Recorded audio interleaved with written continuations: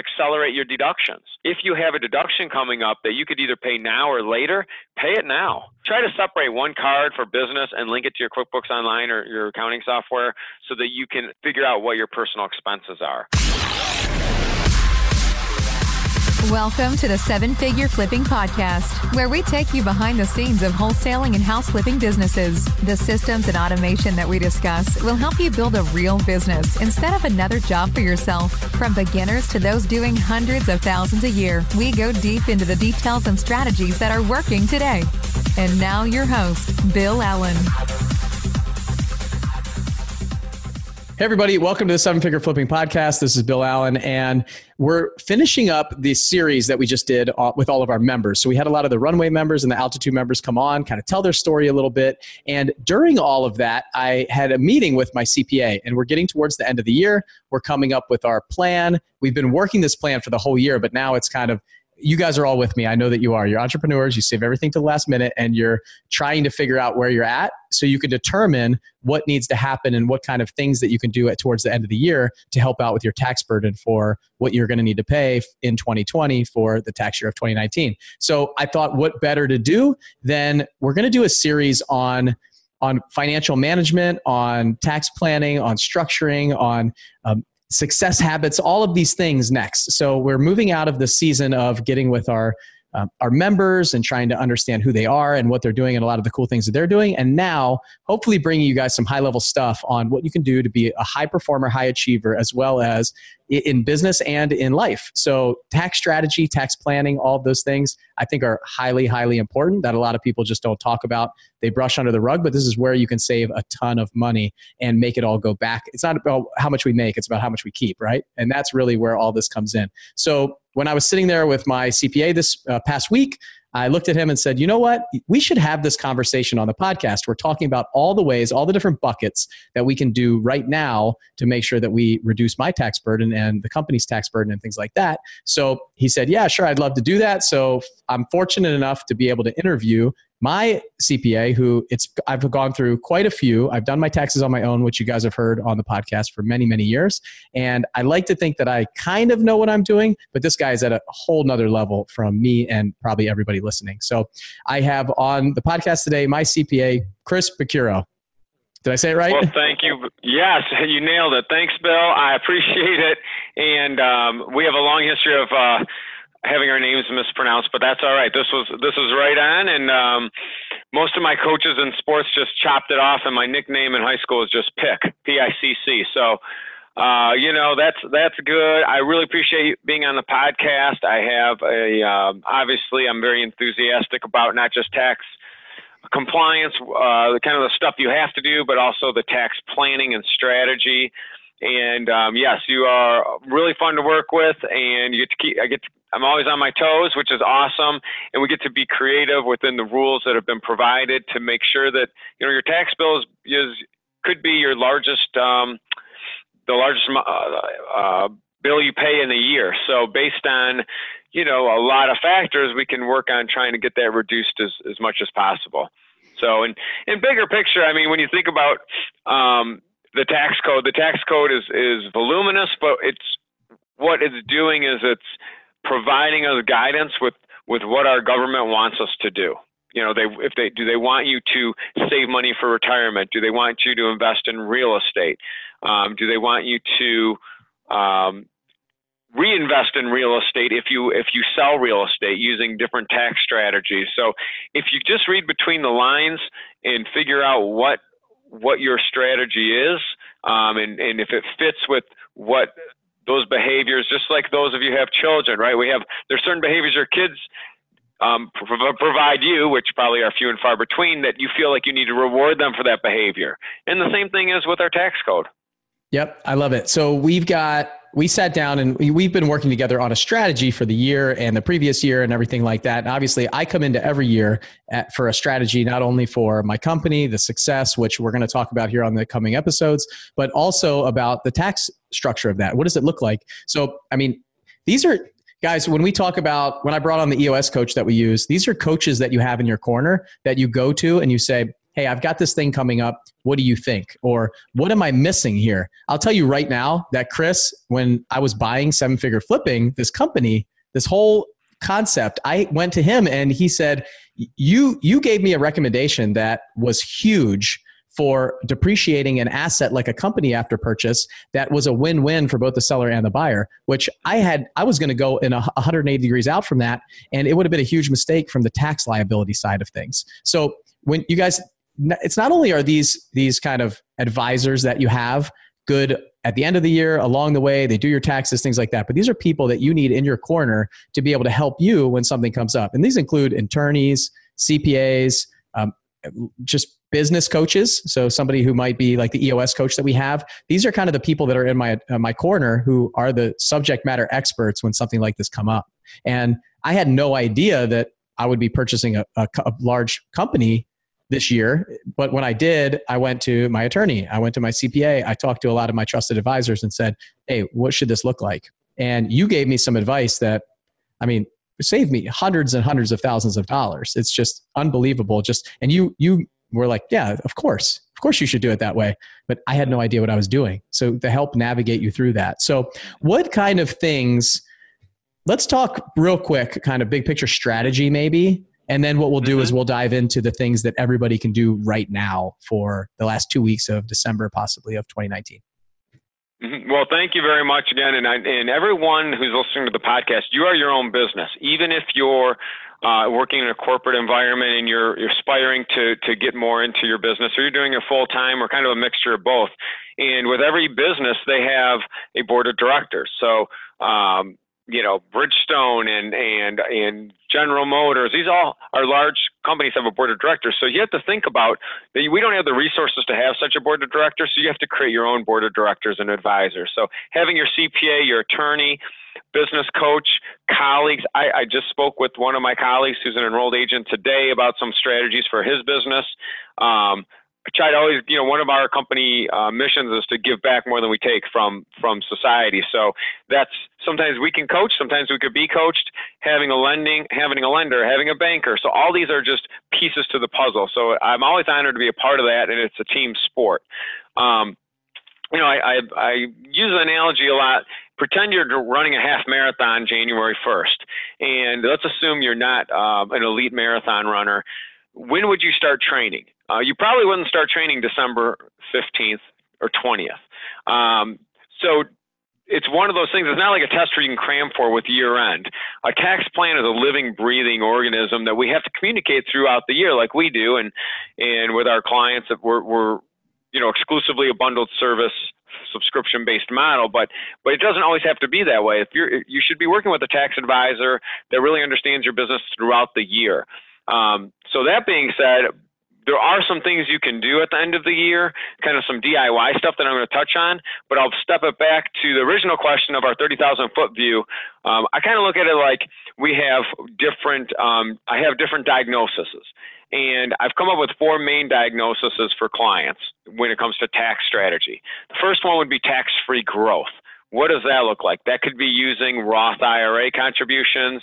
That could be using for you or your children. That could be using advanced life insurance strategies. There's something in an investment vehicle or product that allows your money to grow tax-free. So that's one strategy. Another strategy, diagnosis. Another diagnosis is tax acceleration. You might say, who the heck wants to accelerate tax? Well, if you're in a lower earning year or a lower earning tax environment, or if you have a triggering event that's going to create a loss, let's say you invested in a huge syndication and you can deduct the losses and you're going to have these big K1 losses and you have money stuck in an IRA, you might want to do a Roth conversion that year. Those are things called tax acceleration. So like a Roth conversion is the prescription. The tax acceleration is the diagnosis. Sometimes we're looking at one-time tax reductions.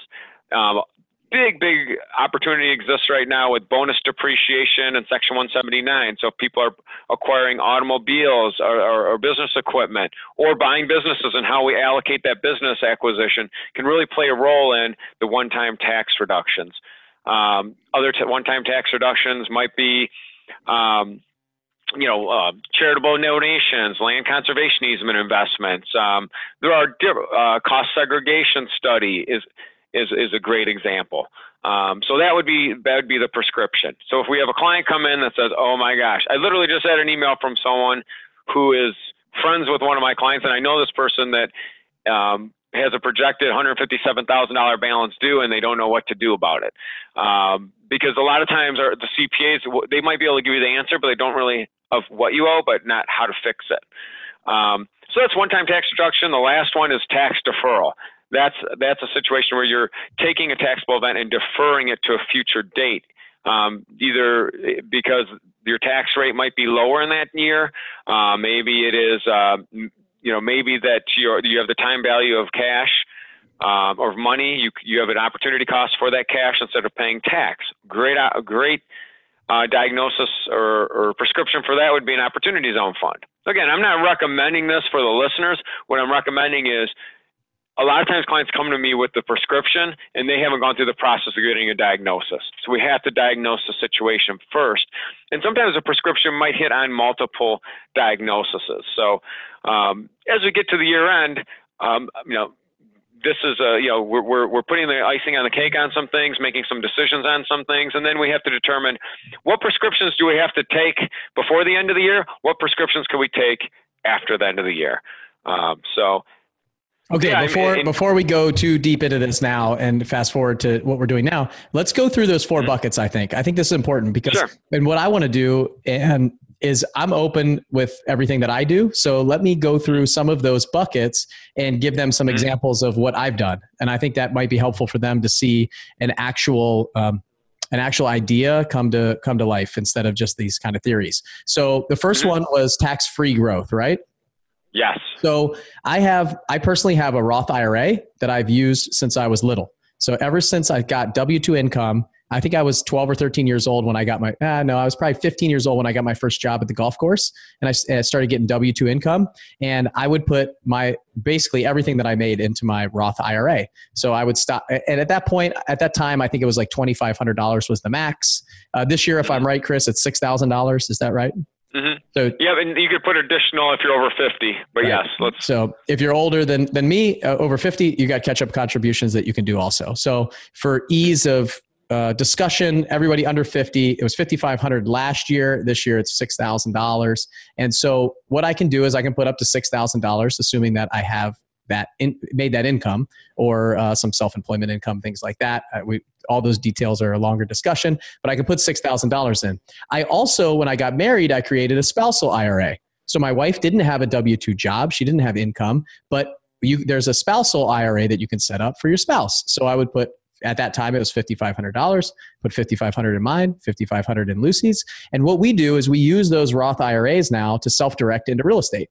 So let's just use a simple example is inside that Roth IRA, and I don't want to get into a full-on IRA and 401k discussion of what you can and can't do. Lots of rules, but let's just say you bought a house inside of there as an owner finance house. So I bought this house for $20,000 and I turn around and sell it on owner financing for $60,000. And all that, and they're paying an interest rate of say 5.5%, 6% into that Roth IRA. Over time, over that 15-year note or 20-year note, you could really turn $20,000 into potentially $80,000, $90,000, $100,000 in 15 years, which you don't pay tax on the growth. It's really great to do inside of an IRA. You could do it with rental property. There are some rules and laws about flipping in there and things like that, wholesaling. I don't want to get into all of that and recommend any of those things for you guys. That's definitely a conversation to have with an IRA attorney or an IRA lawyer or an IRA company or custodian. But for you guys, think about what you can do inside of your Roth IRA. Basically, you can make money inside of your Roth IRA and not have to pay taxes on it. You do lose some of the depreciation. If you have a rental property in there, you're not writing off a lot of the depreciation and different things that you get, but all the appreciation and income is untaxed. So it's a great vehicle to use. I do loans through my IRA. So I'll do some hard money loans and some different kind of loans inside of that IRA to reduce the taxable burden that I have on basically self-employment income that I would pay high taxes on. So that's how I use my Roth IRA. You can self-direct it into real estate, which a lot of people don't know. And that's probably somebody that I'll have come out on the podcast soon to talk about that. So there's also solo 401ks and safe harbor 401ks, and there's a Roth component of that, which I had when I was a solopreneur. I had a solo 401k. I'd fill up my Roth component, which is really high. It was $18,500. Now it's $19,000 this year. And I can put up to $56,000 in there total with the company match. So, and I only mention that because when we get to the conversion part, I'm going to talk about a conversion from my traditional to my Roth 401k. So I know I'm probably hammering a lot of people on the podcast and overloading them, but this tax-free growth, the practical implications of that in what we do is setting up a Roth IRA, self-directing it into real estate, and basically doing what you're doing right now just inside of your IRA. Really, really powerful stuff. Now, you can't live off of that money, but you can definitely continue to contribute. You can grow it for retirement, and that's what it's for. Mm-hmm. And some of the things, if you have a Roth IRA, that's tax-free growth. If you have children that you can find some legitimate work in their business, then you're really hitting two diagnoses: your tax-free growth and your one-time tax reduction. Because by income shifting into a lower tax bracket, which would be your children's, you're accomplishing two different things. So that is great when you can hit on multiple diagnoses with one prescription. Absolutely. And then when you get to that point, now you got your money going to your kids. Your kids can start a Roth IRA because they have earned income and they can set up a Roth IRA and start growing it. I wish that I started my IRA before I was about 15 years old. It would be a lot bigger than it is right now. So, okay. So then the second one is, what was the second one? It was a conversion. Yep. Tax acceleration. Okay. So tax acceleration, sometimes we're looking for taxable events to occur in a year. So it could be a variety of things. You may have passive activity losses that you are sitting on and doing you no good. Those passive activity losses can't go with you into the grave, nor can capital loss carry forwards. So, and if I see a client with a large passive activity loss, we're going to go pig hunting, which you might say, well, what the heck's that? I'm not in Arkansas. Even though they got a new football coach, the Razorbacks are probably not thinking about the same pigs we are. The one I'm talking about are passive income generators. So what can you invest in potentially to provide you with passive income? Because those passive income items can also offset passive income losses. So that could be selling a rental property and not doing the 1031 or an OZ fund because you have enough losses to offset it. It could be investing in a royalty because it's a passive activity. It could be investing in having your doing a syndication. Most syndication deals that are smaller are going to provide you with some tax advantages. But again, I could have a client with a huge capital loss carry forward and a passive activity loss carry forward, and they're sitting on land that they're going to do nothing with, and in their mind they just felt that they could never sell it. So you just don't know. And then you also have the Roth conversion. That's the easiest thing if you have a traditional IRA, or if you have a 401k plan that provides you the opportunity to convert to a Roth. That's creating income in a year where you don't really have any. We're seeing a lot if we have listeners that are pre-Social Security age, but maybe took an early buyout from employment, so that red zone is maybe 55 to 65. Maybe they're sitting on large IRAs. That's where Roth conversions might make sense, because we know that when you hit 70 and a half, the government forces you to take money out of the IRA, which is also going to trigger your Social Security to be taxable. So I have clients that might be in the 22% marginal tax bracket, but once they start triggering their Social Security to be taxed, it's a higher marginal tax bracket. So when we look at tax-free growth and tax acceleration, most articles you find out there are really focusing on tax deferral and what can I do today. We have to look in the future sometimes. So sometimes we might want to do one of those things. Yep, I agree. So for me, the practical implication of that I'm doing this year, which I am doing this, I'm using this bucket too, is I've converted some of my traditional 401k money into Roth 401k money. And the reason for that is, when I bought the company, we've got a deduction from the purchase for depreciation. I've got some other houses that I was looking at doing a cost segregation plan on, some rental properties, a very big one that I ended up having to buy down in Pensacola that we rent out. And then also, a lot of you guys know about the storage units that we're building down in Orlando, which is going to kick off a very large write-off for taxes due to cost segregation, and a couple of other syndications that I invested in this year. So when I looked at all that, it looked like what it was going to do. And most of you look at, I'm going to make this much money, I'm in a really high tax bracket. But if we can figure out, there's a lot of people that are making millions of dollars that are actually paying zero taxes because of all of their depreciation and bonus depreciation, all the write-offs that they have in 1 year. And then the next year, they actually are making $500,000. So you've got to be careful about when you make this conversion. So I wanted to convert all this traditional money into Roth. Number one, I wanted to simplify my accounts. I have a lot of my wife has a traditional 401k and a Roth 401k, a Roth IRA. I have a traditional and a Roth 401k and a Roth IRA. So there's 6 accounts that we're lending money from and kind of having to keep track of. So I wanted to simplify that. So converting the traditional money to Roth, but I also didn't want to do what Chris said and trigger a higher tax bracket because of it. Because the whole idea about a traditional 401k is that you have that write-off when you're a high tax bracket and you take it out when you're in a lower one. Well, a lot of my mindset is I work really hard. I don't know that I'll ever stop working, and I don't ever plan to be in a low tax bracket. So that's probably some of the thought that we're putting into it. And like Chris said, you're projecting way, way, way into the future. And what are the tax brackets even going to be in 20 or 30 years? We don't know. So making sure that we're being smart with that and it's not bumping me up into the next 2 tax brackets above where I need to be because of a conversion, but planning for that ahead and then executing on it towards the end of the year. That's the smartest thing to do. So I have some of these write-offs from all these different kind of commercial assets that I've been part of, and then some of the single family bonus depreciation. We got a lot of people in the Altitude group who are buying a lot of rental properties and doing cost segregations on single family houses to get their tax burden way, way down. They're basically paying zero tax by buying a certain amount of real estate per year to offset their income. So at that point, that's when you can make those conversions and put it into that Roth IRA or 401k and then have tax-free growth over the next, for me, I'll about 40 years old. So I've got another 30 plus years before there's a let that grow tax-free. I'd much rather it grow tax-free than taxed when I take it out. Mm-hmm. Mm-hmm. And I agree. I mean, you've got to think about, like in your situation, and probably a lot of people's situation that are listening, is that you might qualify as a qualified real estate professional. So you might not be subject to a lot of the passive activity rules that other people would be. And if you fall into that, Roth conversions make a lot of sense because there is no self-employment tax on it. Now if you are a W-2 person, $700,000 a W-2 and you own 4 rental properties, those passive losses are not going to really help you. So Roth conversion might not make sense for you, but that it just depends on the situation.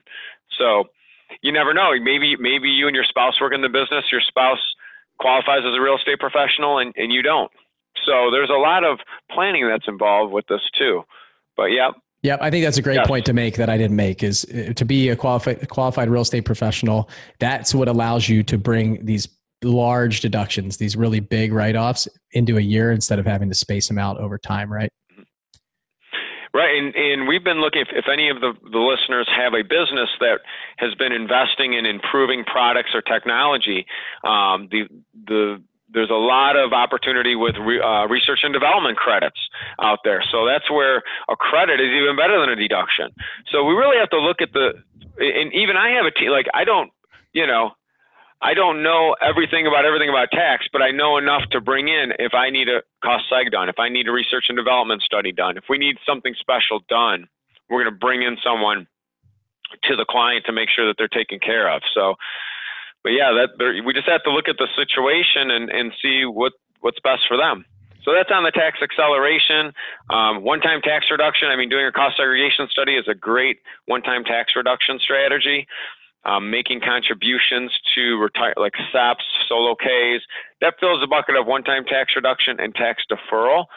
So the other thing that I did with that was a Section 179 deduction. So a lot of you guys don't know what that is, but so a lot of you know last year in December, I bought an airplane that we use for the company, we use for the mastermind groups, we travel. So what we were able to do is bonus depreciate that in year one based on Section 179 deduction. So I have an airplane, and then this year we've had to do a lot of upgrades on it with paint and avionics and things like that. So that allowed last year, I was able to get bonus depreciate the purchase of the airplane down for the year to reduce that one-time tax reduction that we talked about.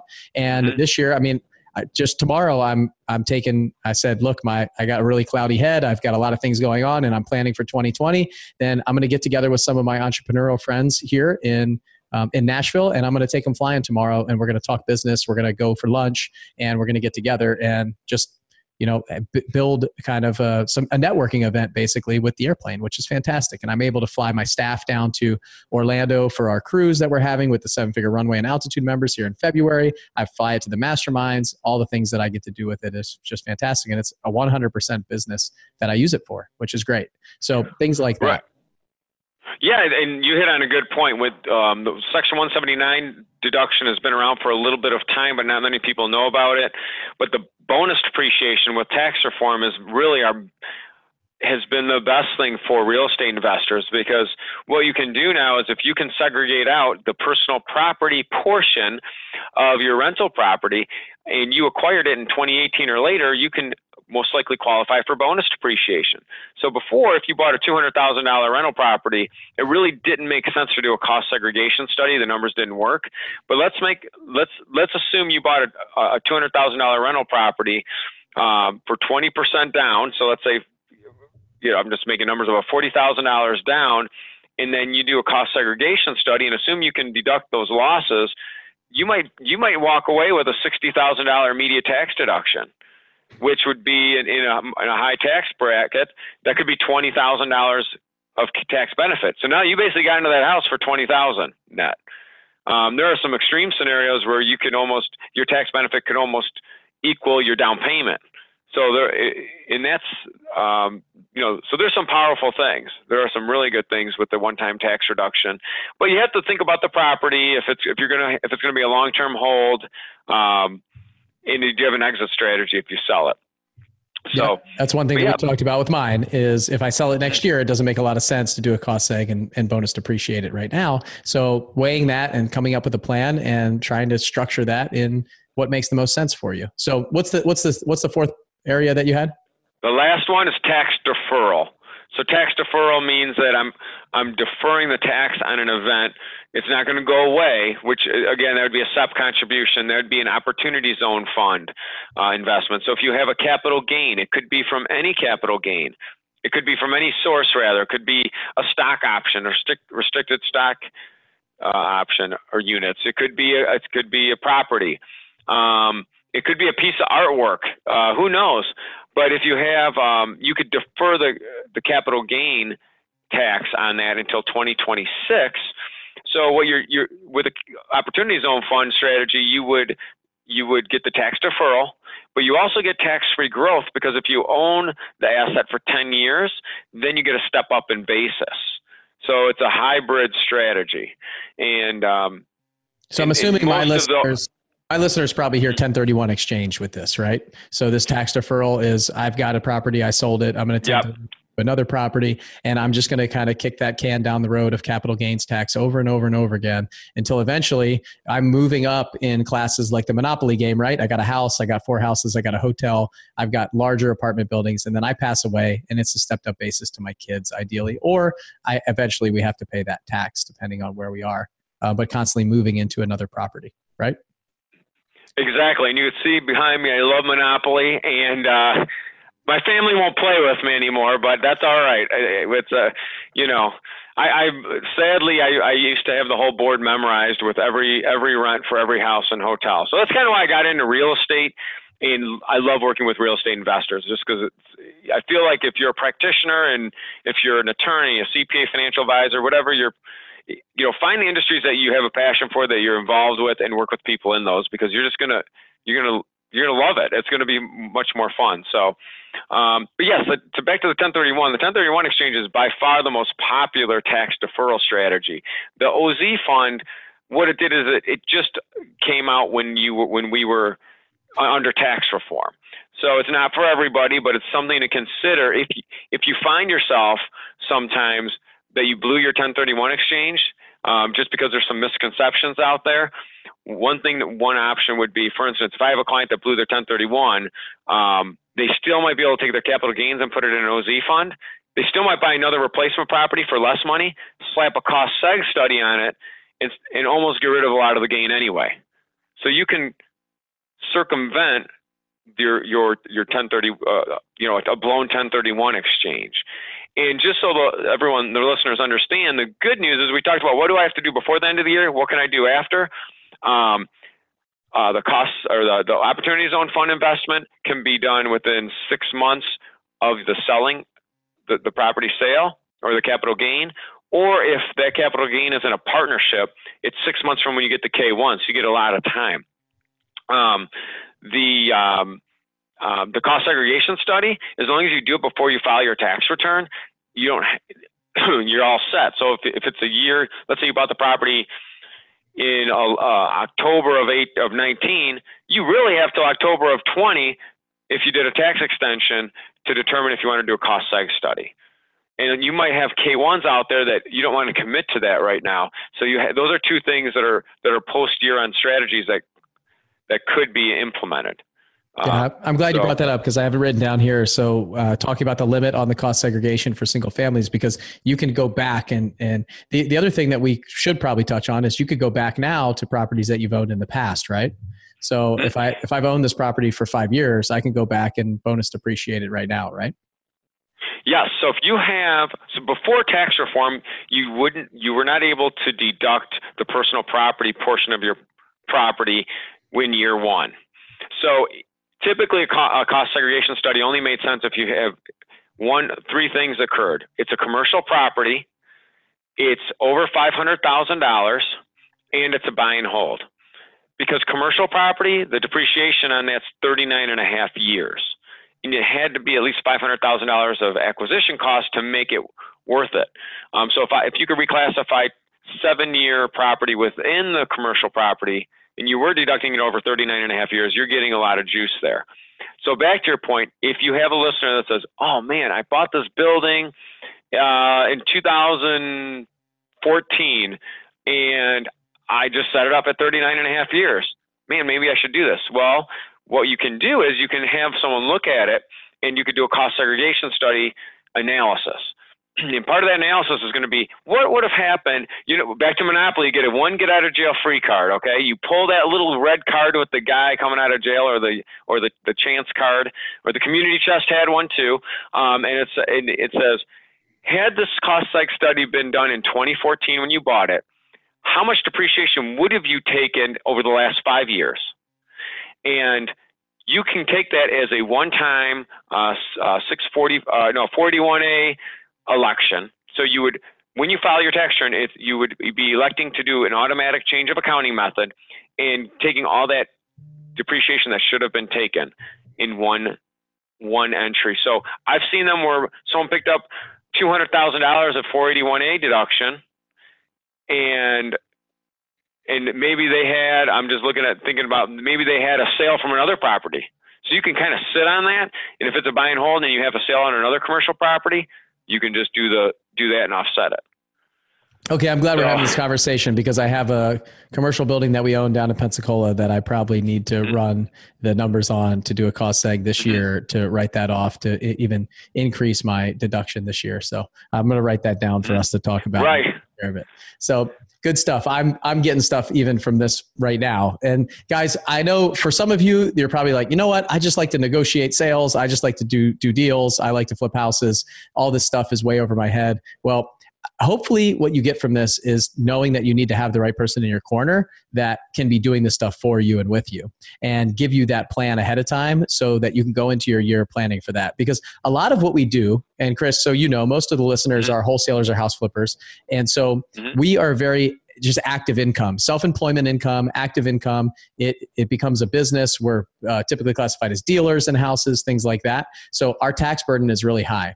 So we've got to be strategic in the beginning of the year, because if you go out and you make $1 million this year, you're going to be taxed at a very, very high rate. And what we do, you've got to figure out how you can strategically start doing some other things with the income that you're making, as opposed to just, socking it away in a bank account, saving it, lending it out at another high tax on active income with interest income and things like that. So you've really got to start thinking about this strategically. And so hopefully, even if you're like, man, this podcast is just way over my head, I feel like I'm getting bombarded with things that are outside of the way that I can think about it, is just knowing that once you get to that level, you've really got to step up your game and get the right person in your corner. So I love this stuff. I could talk about this all day. Every time I talk to you and other people about taxes, I learn something, I write something down, I get a new nugget for things that I needed to do. But if you think this way from the beginning, like if you have these concepts and ideas and plans ahead of time, then your execution can change. The decisions that you make along the way, you can navigate instead of waiting till afterwards to try to unravel something or change something or say, I wish I knew that ahead of time instead of afterward. So that's the big thing that gotchas that I see around the community and people that I know is they're not really paying attention to this. They're just doing deals. They're making money. They're churning houses.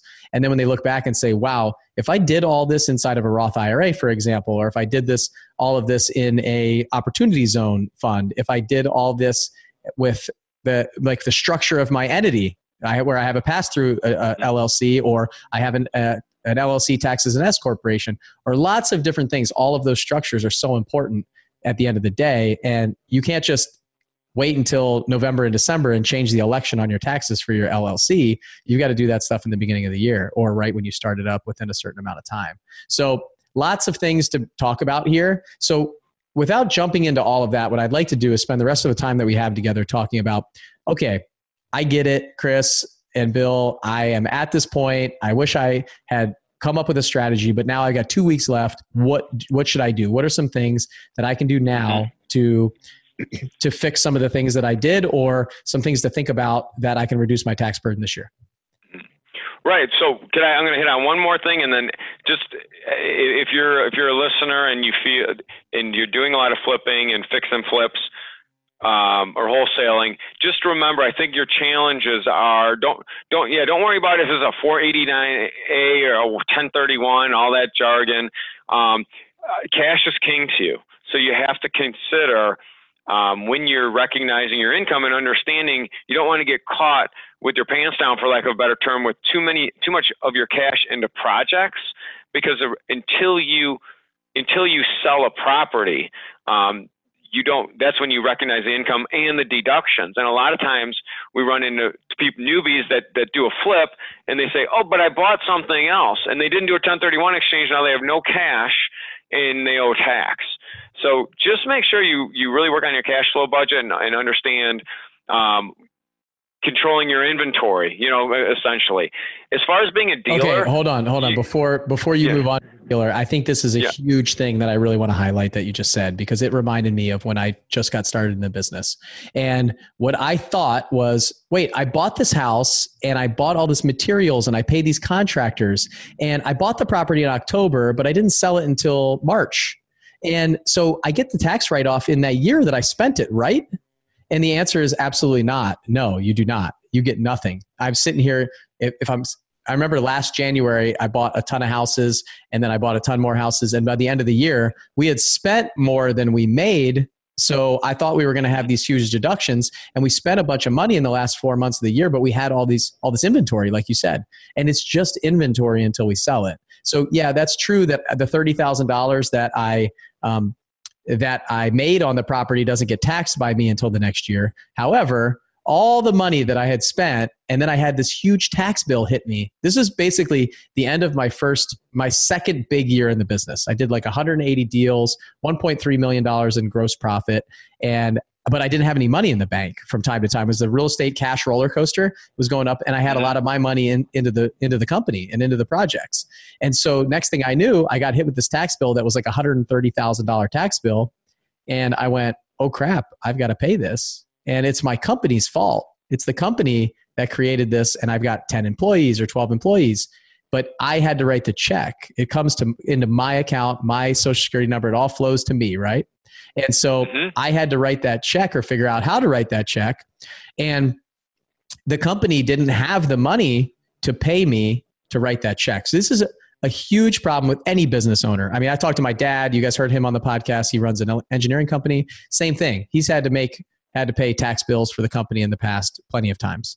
And the company owes him that back, and the company owed me the tax bill. So now we've done a lot of things inside the business, and one of them was implement profit first, where every time we do a deal every month, we're putting money into the tax account.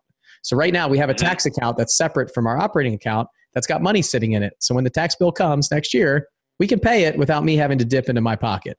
So there's lots of different ways to do that, but understanding that concept, what it is, where the tax bill flows to you, and you got to make sure that at the end of the year, if their business made $1 million, you've got to have that tax money from the business. Like, go get it from your business so you can pay the taxes and not be stuck with a huge bill, a 6-figure tax bill, which is scary. So anyway, I had no idea that the money that I was spending wasn't going to be a write-off until I executed the transaction, basically, because you're right, it's all inventory, and that it all flows back to the concept of the cash flow roller coaster that I feel like we're always on as entrepreneurs, especially in the flipping business. We flip 3 houses, we flip 3 at a time, and then we go to 5 at a time, and then 10 at a time. We never keep cash in the bank because it's like a hot potato. We're paying interest on it. We don't want to be prepared, right? Yeah, your opportunity costs are they grow as your business grows, and cash is king. So I understand that, and that's why a lot of clients want to know where they're at. They might not pay their tax right away, but they want to know where they're at because they feel like, although they might pay a penalty for underpayment, it's pretty cheap financing in the bigger picture. But what happens if you run afoul and you're into a project so much that you can't get your money out of it, and then you have to rent the property out? Now it's even worse. You have no cash to pay your tax. You're getting some rental income. We're going to convert that to a rental property, maybe do a cost seg on it, try to get some deductions, but we're kind of screwed, for lack of a better term. So cash flow, I think for the listeners that are just getting started in their beginning stages, cash is king. And so what can you do before the end of the year? This is going to sound funny, but make sure you have a good bookkeeper on your team. And Bill, you have an awesome team. And when we go in your QuickBooks Online, it's like, I know these numbers are maybe we got to make a couple tweaks, but I can't, bad information is worse than no information, because then bad decisions are made, and sometimes no decision is better than a bad decision. So to make sure you invest, and find someone to help you out, and don't, I always say, I wish I can grab a guitar and be a rock star, but unfortunately God made me an accountant.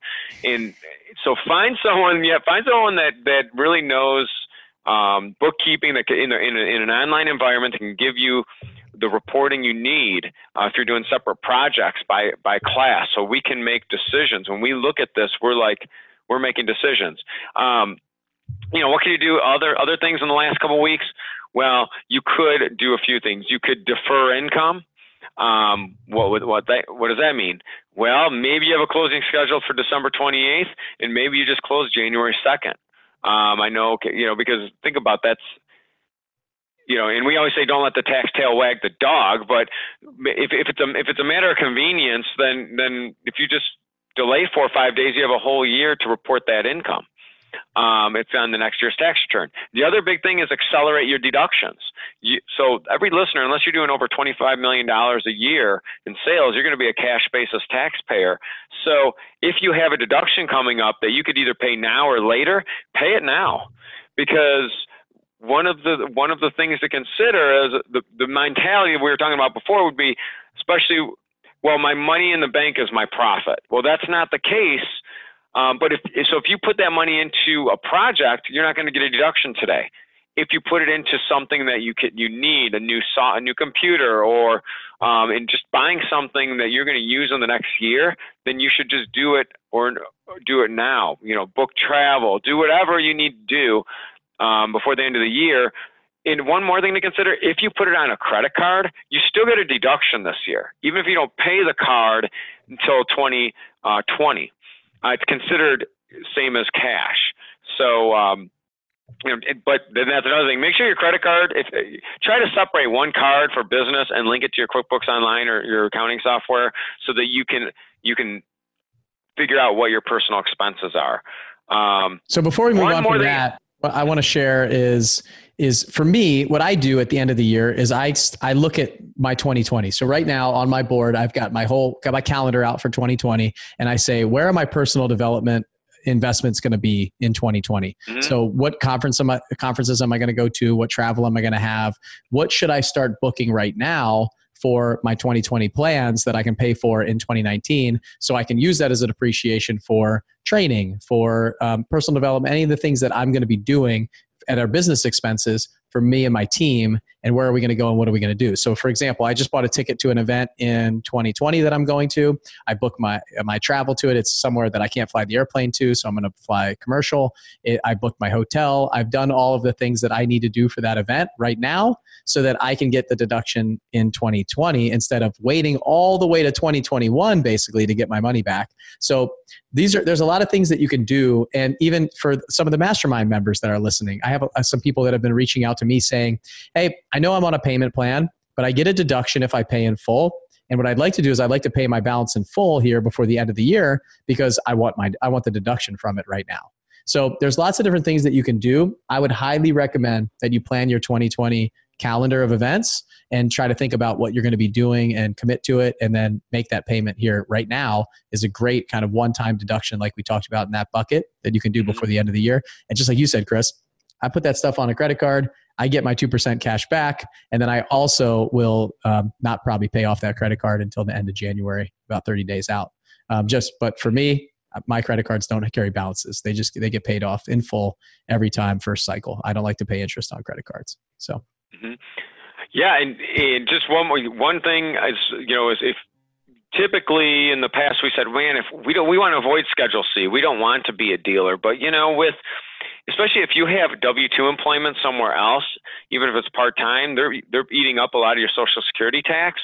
But if you're a Schedule C, now you're going to be eligible for the 199A deduction, the qualified business income deduction, where capital gains don't qualify for that. So that was just another planning tool, is just making sure that you review your tax returns, make sure you maximize what's called your 199A deduction, and accelerate your deductions. And so let's explain that. That 199A is what? So with tax reform, corporate tax rates got reduced to 21% flat. And in order to make things equal, so everyone just didn't become a corporation, the government said, we're going to give business owners up to a 20% deduction based on your qualified business income. And that 20% deduction is always on a personal return. It's not on an S Corp, a partnership. Now, there are things from your K-1 from these entities that will flow on your return and net with your other activities to determine what's eligible for your 199A deduction. And then if you get to a certain income level, then you could start getting phased out of the 199A deduction. Or if you are in what's called a specialized service trade or business, that the phase out begins quicker. So I don't want to get everyone all driving off the road, tripping if they're jogging right now or biking. But you want to make sure you preserve that deduction. And there are strategies to make sure you do that. So if you're this is that 20% pass-through deduction that everybody's talking about, right? For a business owner that is flowing through your personal return. So if I'm an LLC, tax an LLC, or I'm a what's the solo? What's S. Not an S Corp, right? So S Corp. Single member LLC. Yes, single member LLC, or I don't know if I don't even have an LLC and it's just doing business in my own name. I'm losing the name for that. So sole proprietor. Yeah, sole proprietor. Thanks. I'm so used to saying solopreneur because we have a lot of people that are just one-man shows. So sole proprietor, single member LLCs, this is passing through to my personal tax return, and there's a 20% deduction off the top, typically, unless you don't qualify for it for some reason, whether it's income-based or some other reason. But most of the people that are flipping and wholesaling houses, I would suspect, are getting this deduction, which is just this 20% pass-through deduction, right? Exactly. And there was some IRS guidance that came out last January. So for people that have net rental income, let's say you have a fully depreciated property, and you're not in the business of renting property, that's like the Shangri-La, right? Because you're going to get the 20% deduction on net rental income and not pay self-employment tax. You have to make it a special tax election, which is called a safe harbor election. And what it says is I'm putting at least 250 hours a year into this activity, so it's considered a business as a qualified business income. The good thing is the 250 hours, that's all. That includes your subcontractors and your property management, anyone you hire to help you with the properties. And you can also make an aggregation election that aggregates all of your properties into one activity. So if you have 5 rental properties, you don't have to put 250 in each property. So these are just some of the things that we look for. I don't expect anyone's driving around, again, biking, running, thinking about their tax elections, and only sick people like myself do. But just make sure that you're having these conversations with your preparer and planning. So it sounds like to me like all the things that we've talked about, pretty much this one-time tax election. So you've got this booking travel, booking events, maybe buying some computers or office equipment or anything that you might need for the office. For me, we do a Christmas party at the end of the year, and we get some things for some of the individuals in the company and things like that. So that's something that we do. I also do a lot of interest payments to my lenders at the end of the year. So to kind of reduce our tax burden, where we'll pay for interest or we'll compound the note to make an interest loss for us and then a gain for them.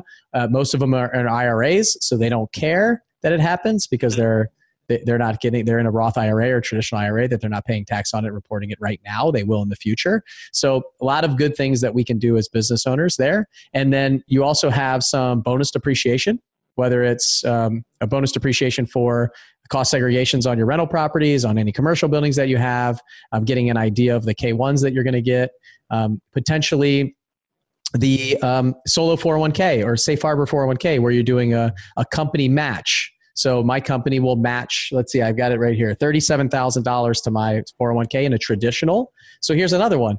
My company makes the traditional match to me at $37,000 to my traditional 401k. Let's just call it December 30th. And then on January 2nd, I do my Roth conversion. So that is a taxable conversion in 2020, but the deduction was in 2019. I haven't talked to Chris about this, so I have no idea how he's going to react. But that is, if I was going to convert it anyway, I might as well wait 4 days to do it, as long as it made as much sense to do it in 2020 with my planning that it did in 2019. So you don't want to bump yourself up into a huge tax bracket to convert that $37,000, but there's no sense in me doing it this year if I wasn't already planning on doing it this year with my structure. So lots of different things that you can do, and you could just keep it in a traditional, guys, and get that $37,000 deduction from your company, and that's a write-off for your income for that company. So those things we've got, looking at the 1031 exchanges, things like that you should probably already be planning for. But some other last minute things, the Section 179 deduction. Last year I said, oh my gosh, I am going to be at a point where my tax burden is going to be huge this year. I've been looking for airplane. Was looking for an airplane, and I told the guy who was helping me find it, I said, you've got 6 weeks to find it and we can purchase it. We closed on December 30th. So I was 2 days away from knocking it into 2019. So that was a huge benefit for us. Any vehicles, a lot of people use vehicles, large trucks and things like that, or any construction equipment that you might need for your company is a great Section 179 deduction that you could be thinking about for the end of the year. So all of these things can add up to really big changes in but here's my recommendation, guys. Don't go out and buy like a $70,000 Ford Raptor if you weren't going to go out and buy a $70,000 Ford Raptor anyway. It just doesn't make sense to buy something that you don't need just to get a deduction.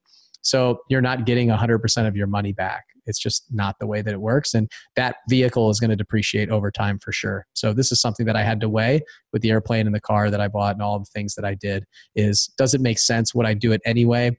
And be fiscally responsible in my personal life and not just, like you said, Chris, let the tax burden wag the dog or what? Yeah, tax tail wag the dog. Tax tail wag. Well, that's a good point. And understand, you made one more point is, if you want to go buy that Raptor, if you put $40,000 down and it gets delivered in January, you don't get the deduction. So the vehicle or the asset has to be, quote unquote, placed into service. You have to take possession of it before the end of the year. Yep. So that's another mistake. And I remember you telling me that. I know. I remember you telling me that because I had to go up to Maryland. I had to get the airplane back to Tennessee, put it in service, get it to my home base, fill it up with fuel, do all that stuff on December 30th, which we did. And the car was delivered, December 15th. And the other cool thing that I didn't realize is you can finance this stuff and still get the full deduction. So what I did was you can finance a vehicle for, say, with no money down, and write the entire thing off with bonus depreciation and basically get paid to purchase that vehicle that year once your tax bill comes back, obviously. So put no money down, pay the taxes, pay a couple other things. If it makes sense for you to do that, I would say if you're doing that, make sure that you had cash to buy it anyway, because if that's the case, look, they got 0% interest out there, 0.5, 0.9, 1% interest on these vehicles. If you've got the cash to buy it, then fine. But if you're going into debt and it's hurting your net worth, it makes no sense to get this $120,000 loan for a vehicle. But if you have the cash, you would have bought it, and you can go use that cash at 12 or 15 or 18% to loan or invest in real estate or do all the things you guys already do and pay the bank 1% or 0% financing. It's a no-brainer. It's complete interest arbitrage that I absolutely love. So, and then you can get the deduction from the tax. So let's say you buy a $120,000 vehicle that's 100% tax write-off. You use 100% for business. You write it off, and you're somewhere in the 40% tax bracket or even less, 30% tax bracket. You got $30,000 to $50,000 tax write-off there where you didn't put any money down. It's really amazing that it'll take the IRS 2 or 3 years to kind of catch up as you basically have a mortgage payment on that car at like $2,000 a month probably. But lots of different options for you guys and things that you could do. Yeah, one more thing, and this is probably the 10th time I've said one more thing, but think about this. If you buy a vehicle for $40,000 at the end of the year, if you only needed $20,000 of it, and you're like, oh gosh, here's what you can do. You make an election and you elect out of the bonus depreciation and then take the Section 179 depreciation for exactly what you need. So that first year, it's like a big piece of Play-Doh, and we could either use it all or use part of it. Once you set your depreciation schedule, that's the depreciation schedule for the life of that asset. So that's the other thing, that we have to look at. There's a lot of times where I will elect out of the bonus because it's almost an asset that's too much, and I'll use it in the future years. So again, not to get too technical, I don't want to lose everybody, but you can see the importance of asset acquisition planning. That's what it is. Yep, absolutely. All right, I think I think it's a very technical podcast, and I absolutely love it. We used a lot of numbers and strategy and things like that. And it's clear that we could talk for hours and hours on this. There's lots. The more that we talk, the more that we get different ideas. And this is what you want. You want somebody who is in your corner that you can kind of brainstorm with. And the cool thing is when you work with somebody who works with real estate investors, they basically get ideas from other people that they bring back. It's like a mastermind that you run of paying clients who are doing lots of different things. I'm sure some of the stuff that we're doing, you're talking to other clients about doing and saying, hey, I got this guy in Nashville who does this, this, and this. You should think about that. And you're doing the same thing with me. Hey, have you ever thought about this? I have this client who's doing this, and I think it could really benefit you in what your tax return looks like and some of the planning that you have coming forward. Because we didn't just sit down and talk about what's happened this year. We also talk about what it looks like going forward. What's your plan for next year? What are some of the projections for your companies? What's some of your personal projections? What do you want to happen? What does that look like? So then we can start building a strategy based around that. So I think that's really important for anybody that's listening. I didn't realize I was doing my own taxes for like 15 years. And then finally, when I had about 10 rental properties, and I was still doing it myself on spreadsheets. I didn't have my own QuickBooks online. I just got to the point where I said, you know what? My concern was that what am I missing? It wasn't necessarily that I thought what I was doing was wrong. It was just, could I be saving something? And then I went to a local person down in Pensacola. She did great for me for a couple of years. And then I hired somebody who was pretty prominent in the real estate field and had him do just basically like a deep dive into what I was doing and pull out a report, say, you're doing this, nice job here, I think you could do this. It was effectively what I was doing without a ton of new stuff. There was one thing that he brought to me that was just monumental in my mind was he mentioned Whole Life. I almost fired him on the spot. And then I dug a little bit more into Whole Life because it's just been shoved down my throat when I was young as a young military aviator. in the wrong world, not with paid up additions and all the other stuff that we're doing now. Mm-hmm. And it took me down that road of figuring out the whole life with paid up additions system, becoming your own bank, this R. Nelson Nash type concept that I'm using right now. And it was just amazing that he opened my eyes and the door to that. And really, we kind of dug into it. And then I said, well, I really want somebody local. And that's kind of where I found you through one of the meetup groups that we have here in Nashville. And it seemed like a lot of the larger prominent people that were making a lot of money were using you. And obviously the referral from Tom Lonnie, who's one of our clients inside the mastermind group and also runs the becoming your own bank system for me, is just amazing. So when somebody that's doing great things for you refers somebody else, you just say, okay, yeah, I want to meet him. I want to talk to him. And then it's been great. The past couple of years working with you has been really good. So what can you guys need somebody like this in your corner? Chris, do you want anybody to reach out to you? I don't know if you do, if you guys are looking for more clients, or if you just want to jump on here and jump off. I know a lot of people are saying, no, or you only want a certain client, or what does that look like? I want to give you the opportunity to kind of open the door if you want anybody to contact you. Well, one of our principles is to give back to the community more than we take. So if you're a listener, I'm happy to provide you with an initial complimentary consultation. We might not be a great fit for you, but I'm going to make sure that I'm going to point some things out for you. And if we're not, I'll find you someone that is a great fit, because we really appreciate that opportunity. I learn a lot from just by doing these consultations. Time of year right now, we're going to have some available in January, and then basically February, March, and the beginning of April, we're working on tax preparation season. But my calendar is going to be up through August of next year within the next 2 weeks. It's up through April right now, because that's just kind of like you. My dad is an Army veteran, and he pounded into me, if you don't plan, you plan to fail. So that I try to have a plan, so I can make sure I can time block properly for what's going on. So I'm happy to talk to anybody, and see if we're a good fit. Again, we don't, we'll be able to onboard a few more people before tax, like in January, but even if it's something that you say, you know what, I'll put them on my calendar for May. And remember, if you want to get your tax return done, you can always amend a return for 3 years if you just don't feel great about it. So, but I'm happy to give back, and I enjoy working with you. I enjoy working with Tom also, and all the amazing people that I've met. So how do they get a hold of you if they want to book a time or something like that? Well, they could email me. I have a long last name, but it's or the easiest thing to do would just go to realestatecpa.guru. I'm going to try. And then you could just put your information in. Bear with me real quick. I'm just while you're doing that. So guys, I'm glad that Chris didn't give his email. I don't want to get completely hammered by you guys. I know we have a lot of listeners that are going, oh, I need this. And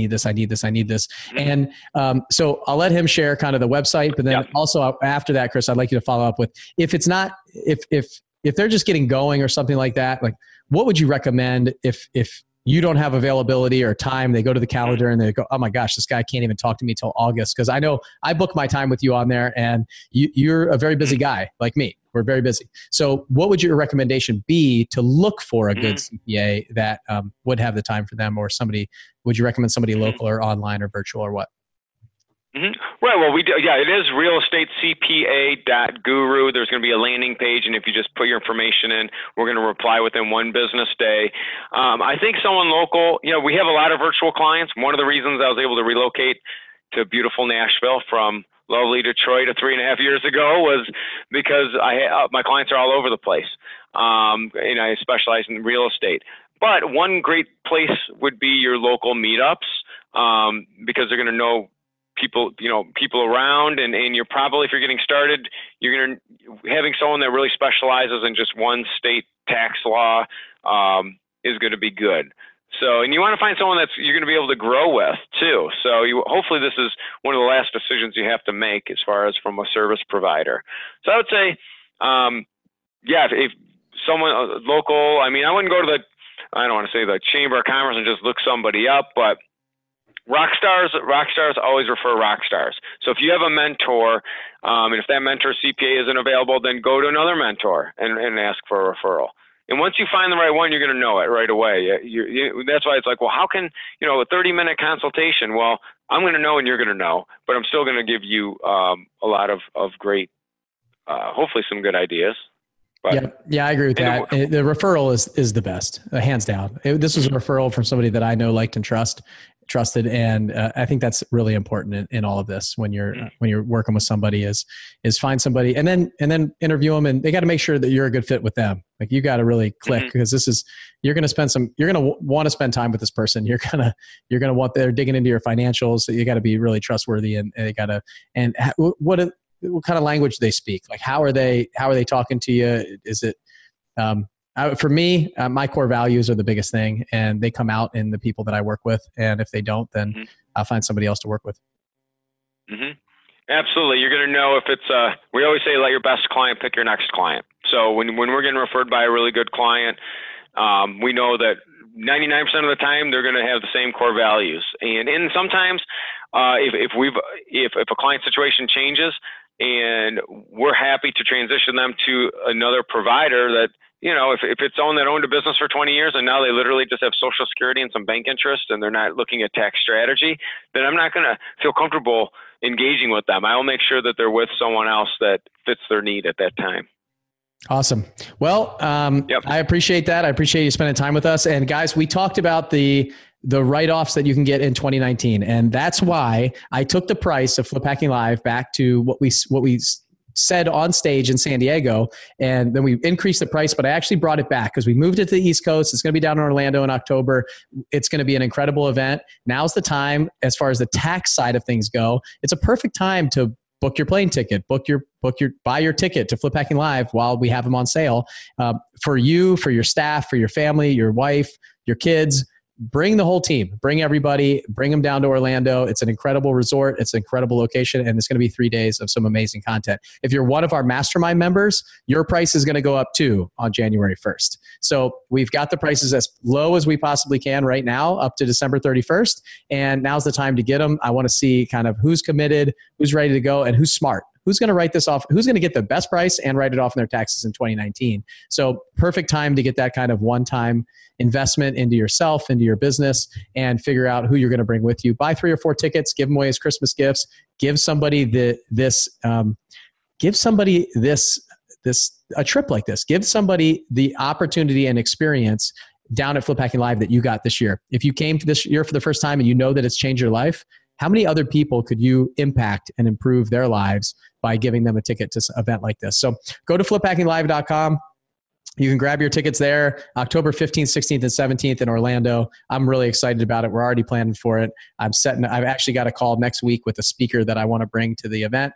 And I'm interested to see if we can get him because he's pretty big and he pretty much says no to everything. So we'll see. I'm already kind of making calls, planning different speakers and things like that. Chris, I'm going to twist your arm and make you come down this year. I'll give you the feedback from last year. I know that we talked awesome for this year, but get your tickets, fliphackinglive.com. Come down and see us in Orlando. I want to see all of you guys there. And I want to see who the smart who's the preparer and who's the procrastinator. I'm pretty much sure that I know inside of our mastermind groups, but I'm not sure that I know from all the listeners that we have. So get your tickets ahead of time. They're going to go up here January 1st. So I hope to see you guys there. Chris, any last things that you want to say? No, I wish everyone a Merry Christmas, Happy Holidays, and be thankful that you have the guidance to listen to this podcast and make 2020 your year. I think it is. I really do. I think we're going to all have a great year, and I appreciate this opportunity. And we have an office in Winter Park, Florida.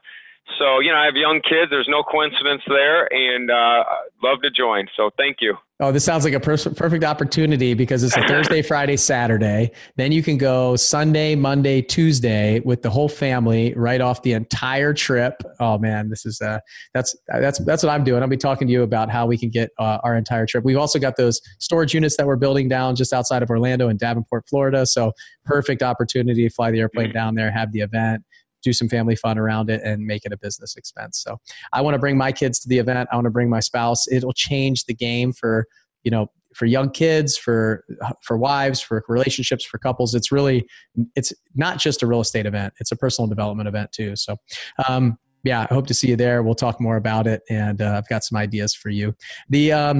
Okay, guys, Chris, thank you so much for spending time with me. I really enjoyed it. I appreciate you taking time out of your busy day to share some tax tips and strategies, and I hope we saved a lot of people a lot of money. And I know that 2020 is going to be an awesome year. I've got some incredible podcasts coming up that I'm preparing for right now, just before the end of the year. So you guys can hear a little bit about my year in review and a little bit about what's coming in the future for 2020 for me and the team and everything that we're going to do for you guys. So I can't wait to see you on the next podcast. Thanks for hanging out with me on the 7-Figure Flipping Podcast. And I'll see you guys next time. Bye, Chris. Bye. Thank you. Thanks for listening to the 7-Figure Flipping Podcast with Bill Allen. If you want to grow and scale your house flipping or wholesaling business, check out more insider tips and strategies from the nation's most successful real estate investors at 7figureflipping.com.